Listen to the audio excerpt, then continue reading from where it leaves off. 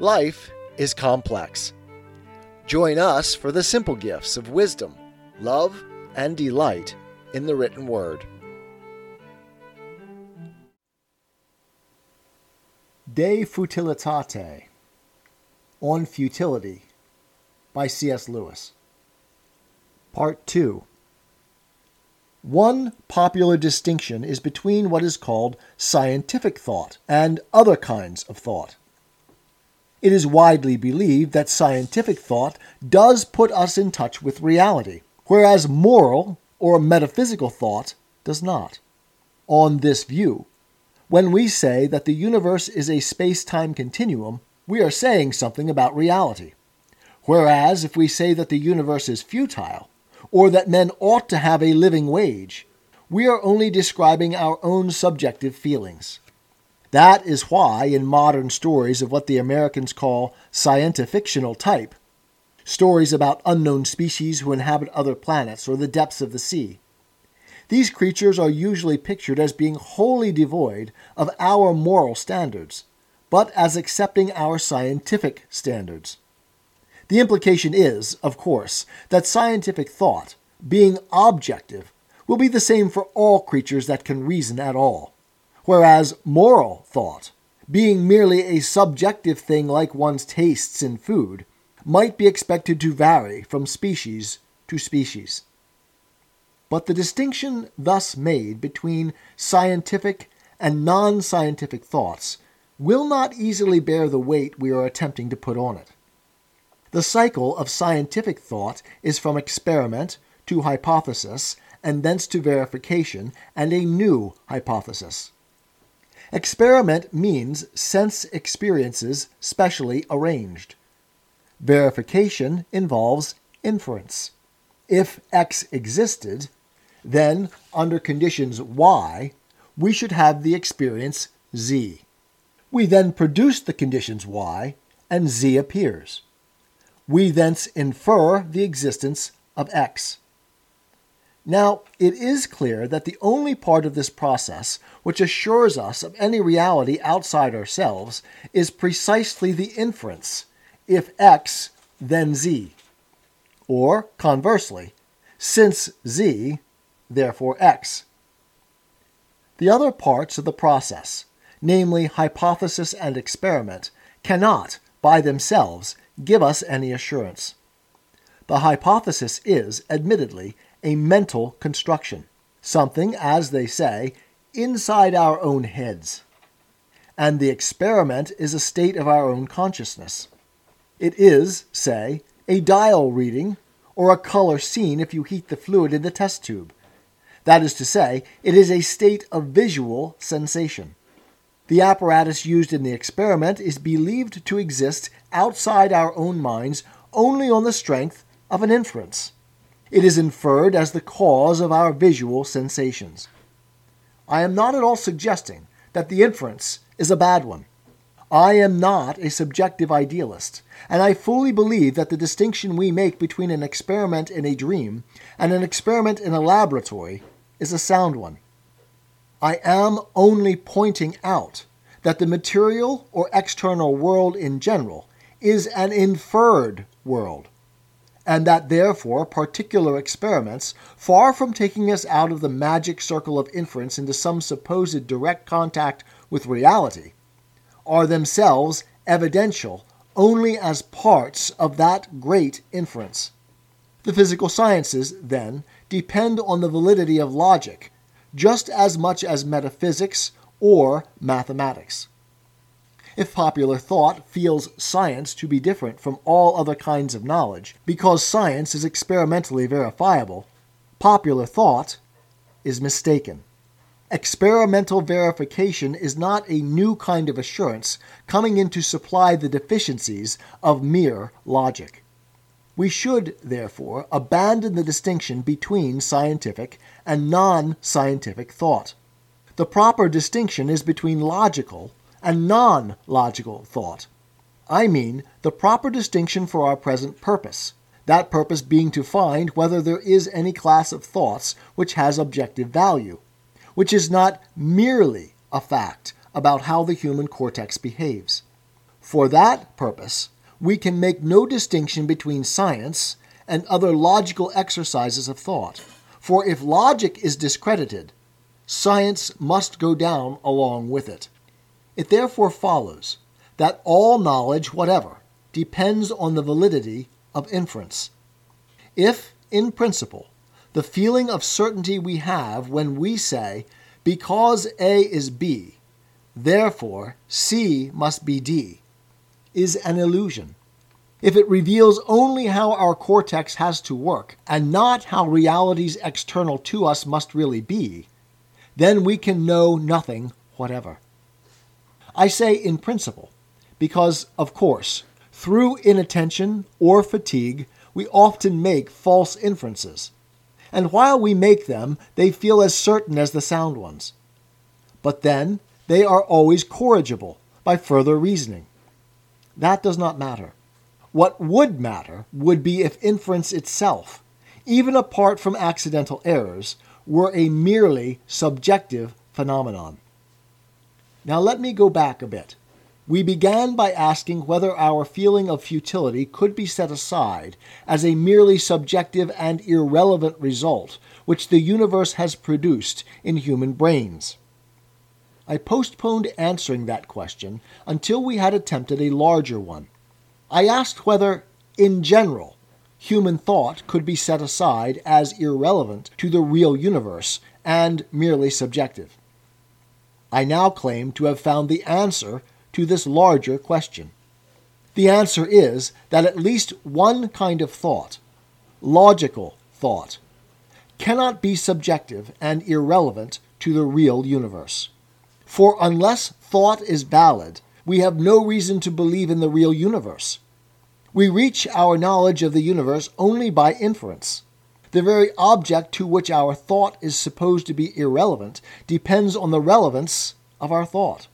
A universe whose only claim to be believed in rests on the validity of inference must not start telling us that inference is invalid.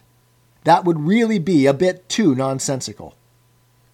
I conclude, then, that logic is a real insight into the way in which real things have to exist. In other words, the laws of thought are also the laws of things in the remotest space and the remotest time. This admission seems to me completely unavoidable, and it has very momentous consequences. In the first place, it rules out any materialistic account of thinking. We are compelled to admit, between the thoughts of a terrestrial astronomer and the behavior of matter several light years away, that particular relation which we call truth. But this relation has no meaning at all if we try to make it exist between the matter of the star and the astronomer's brain, considered as a lump of matter. The brain may be in all sorts of relations to the star, no doubt. It is in a spatial relation, and a time relation, and a quantitative relation. But to talk of one bit of matter as being true about another bit of matter seems to me to be nonsense. It might conceivably turn out to be the case that every atom in the universe thought, and thought truly, about every other. But that relation between any two atoms would be something quite distinct from the physical relations between them. In saying that thinking is not matter, I am not suggesting that there is anything mysterious about it. In one sense, thinking is the simplest thing in the world. We do it all day long. We know what it is like far better than we know what matter is like. Thought is what we start from. The simple, intimate, immediate datum. Matter is the inferred thing, the mystery. In the second place, to understand that logic must be valid is to see at once that this thing we all know, this thought, this mind, cannot in fact be really alien to the nature of the universe. Or, putting it the other way round, the nature of the universe cannot be really alien to reason. We find that matter always obeys the same laws which our logic obeys. When logic says a thing must be so, nature always agrees. No one can suppose that this can be due to a happy coincidence. A great many people think that it is due to the fact that nature produced the mind. But on the assumption that nature is herself mindless, this provides no explanation. To be the result of a series of mindless events is one thing. To be a kind of plan or true account of the laws according to which those mindless events happened is quite another. Thus, the Gulf Stream produces all sorts of results. For instance, the temperature of the Irish Sea. What it does not produce is maps of the Gulf Stream. But if logic, as we find it operative in our own minds, is really a result of mindless nature, then it is a result as improbable as that. The laws whereby logic obliges us to think turn out to be the laws according to which every event in space and time must happen. The man who thinks this is an ordinary or probable result does not really understand. It is as if cabbages, in addition to resulting from the laws of botany, also gave lectures in that subject. Or as if, when I knocked out my pipe, the ashes arranged themselves into letters which read, "We are the ashes of a knocked-out pipe." But if the validity of knowledge cannot be explained in that way, and if perpetual happy coincidence throughout the whole of recorded time is out of the question, then surely we must seek the real explanation elsewhere. I want to put this other explanation in the broadest possible terms, and am anxious that you should not imagine I am trying to prove anything more or more definite than I really am. And perhaps the safest way of putting it is this, that we must give up talking about human reason. Insofar as thought is merely human, merely a characteristic of one particular biological species, it does not explain our knowledge. Where thought is strictly rational, it must be, in some odd sense, not ours, but cosmic, or supercosmic. It must be something not shut up inside our heads, but already out there, in the universe, or behind the universe, either as objective, as material nature, or more objective still.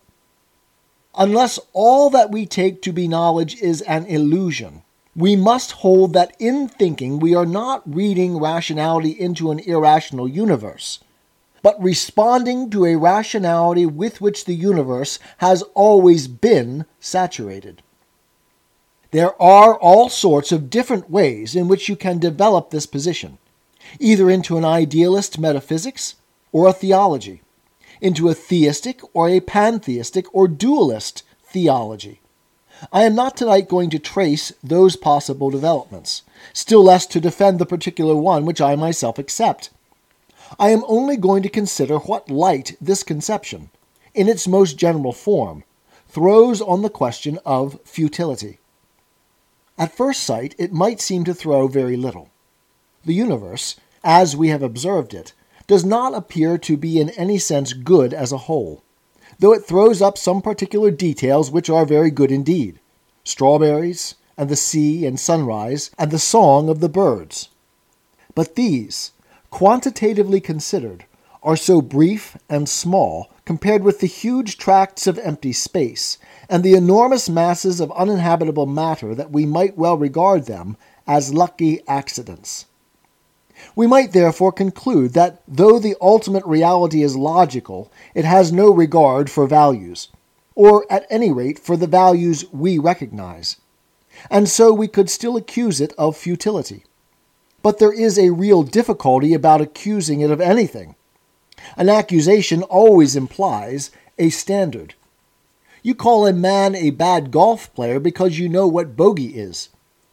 You call a boy's answer to a sum wrong because you know the right answer. You call a man cruel or idle because you have in mind a standard of kindness or diligence. And while you are making the accusation, you have to accept the standard as a valid one. If you begin to doubt the standard, you automatically doubt the cogency of your accusation. If you are skeptical about grammar, you must be equally skeptical about your condemnation of bad grammar. If nothing is certainly right, then of course it follows that nothing is certainly wrong. And that is the snag about what I would call heroic pessimism. I mean the kind of pessimism you get in Swinburne, Hardy in Shelley's Prometheus, and which is magnificently summed up in Housman's line, quote, "Whatever brute and blackguard made the world." Do not imagine that I lack sympathy with that kind of poetry. On the contrary, at one time of my life I tried very hard to write it, and as far as quantity goes, I succeeded. I produced reams of it. But there is a catch. If a brute and blackguard made the world, then he also made our minds.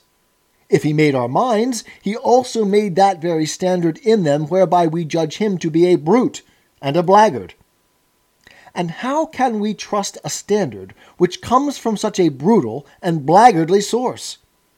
If we reject him, we ought also to reject all his works. But one of his works is this very moral standard by which we reject him. If we accept this standard, then we are really implying that he is not a brute and blackguard. If we reject it, then we have thrown away the only instrument by which we can condemn him. Heroic anti-theism thus has a contradiction in its center. You must trust the universe in one respect, even in order to condemn it in every other. What happens to our sense of values is, in fact, exactly what happens to our logic. If it is a purely human sense of values, a biological byproduct in a certain species with no relevance to reality, then we cannot, having once realized this, continue to use it as the ground for what are meant to be serious criticisms of the nature of things. Nor can we continue to attach any importance to the efforts we make towards realizing our ideas of value. A man cannot continue to make sacrifices for the good of posterity if he really believes that his concern for the good of posterity is simply an irrational, subjective taste of his own on the same level with his fondness for pancakes or his dislike for spam. I am well aware that many whose philosophy involves this subjective view of values do in fact sometimes make great efforts for the cause of justice or freedom. But that is because they forget their philosophy. When they really get to work, they think that justice is really good, objectively obligatory, whether anyone likes it or not. They remember their opposite philosophical belief only when they go back to the lecture room. Our sense that the universe is futile, and our sense of a duty to make those parts of it we can reach less futile, both really imply a belief that it is not, in fact, futile at all. A belief that values are rooted in reality, outside ourselves, that the reason in which the universe is saturated is also moral. 'Tis the gift to be simple. 'Tis the gift to be free. 'Tis the gift to come down where we ought to be. And when we find ourselves in the place just right, 'twill be in the valley of love and delight. When true simplicity is gained, to bow and to bend, we will not be ashamed. To turn will be our delight, till by turning, we come round right.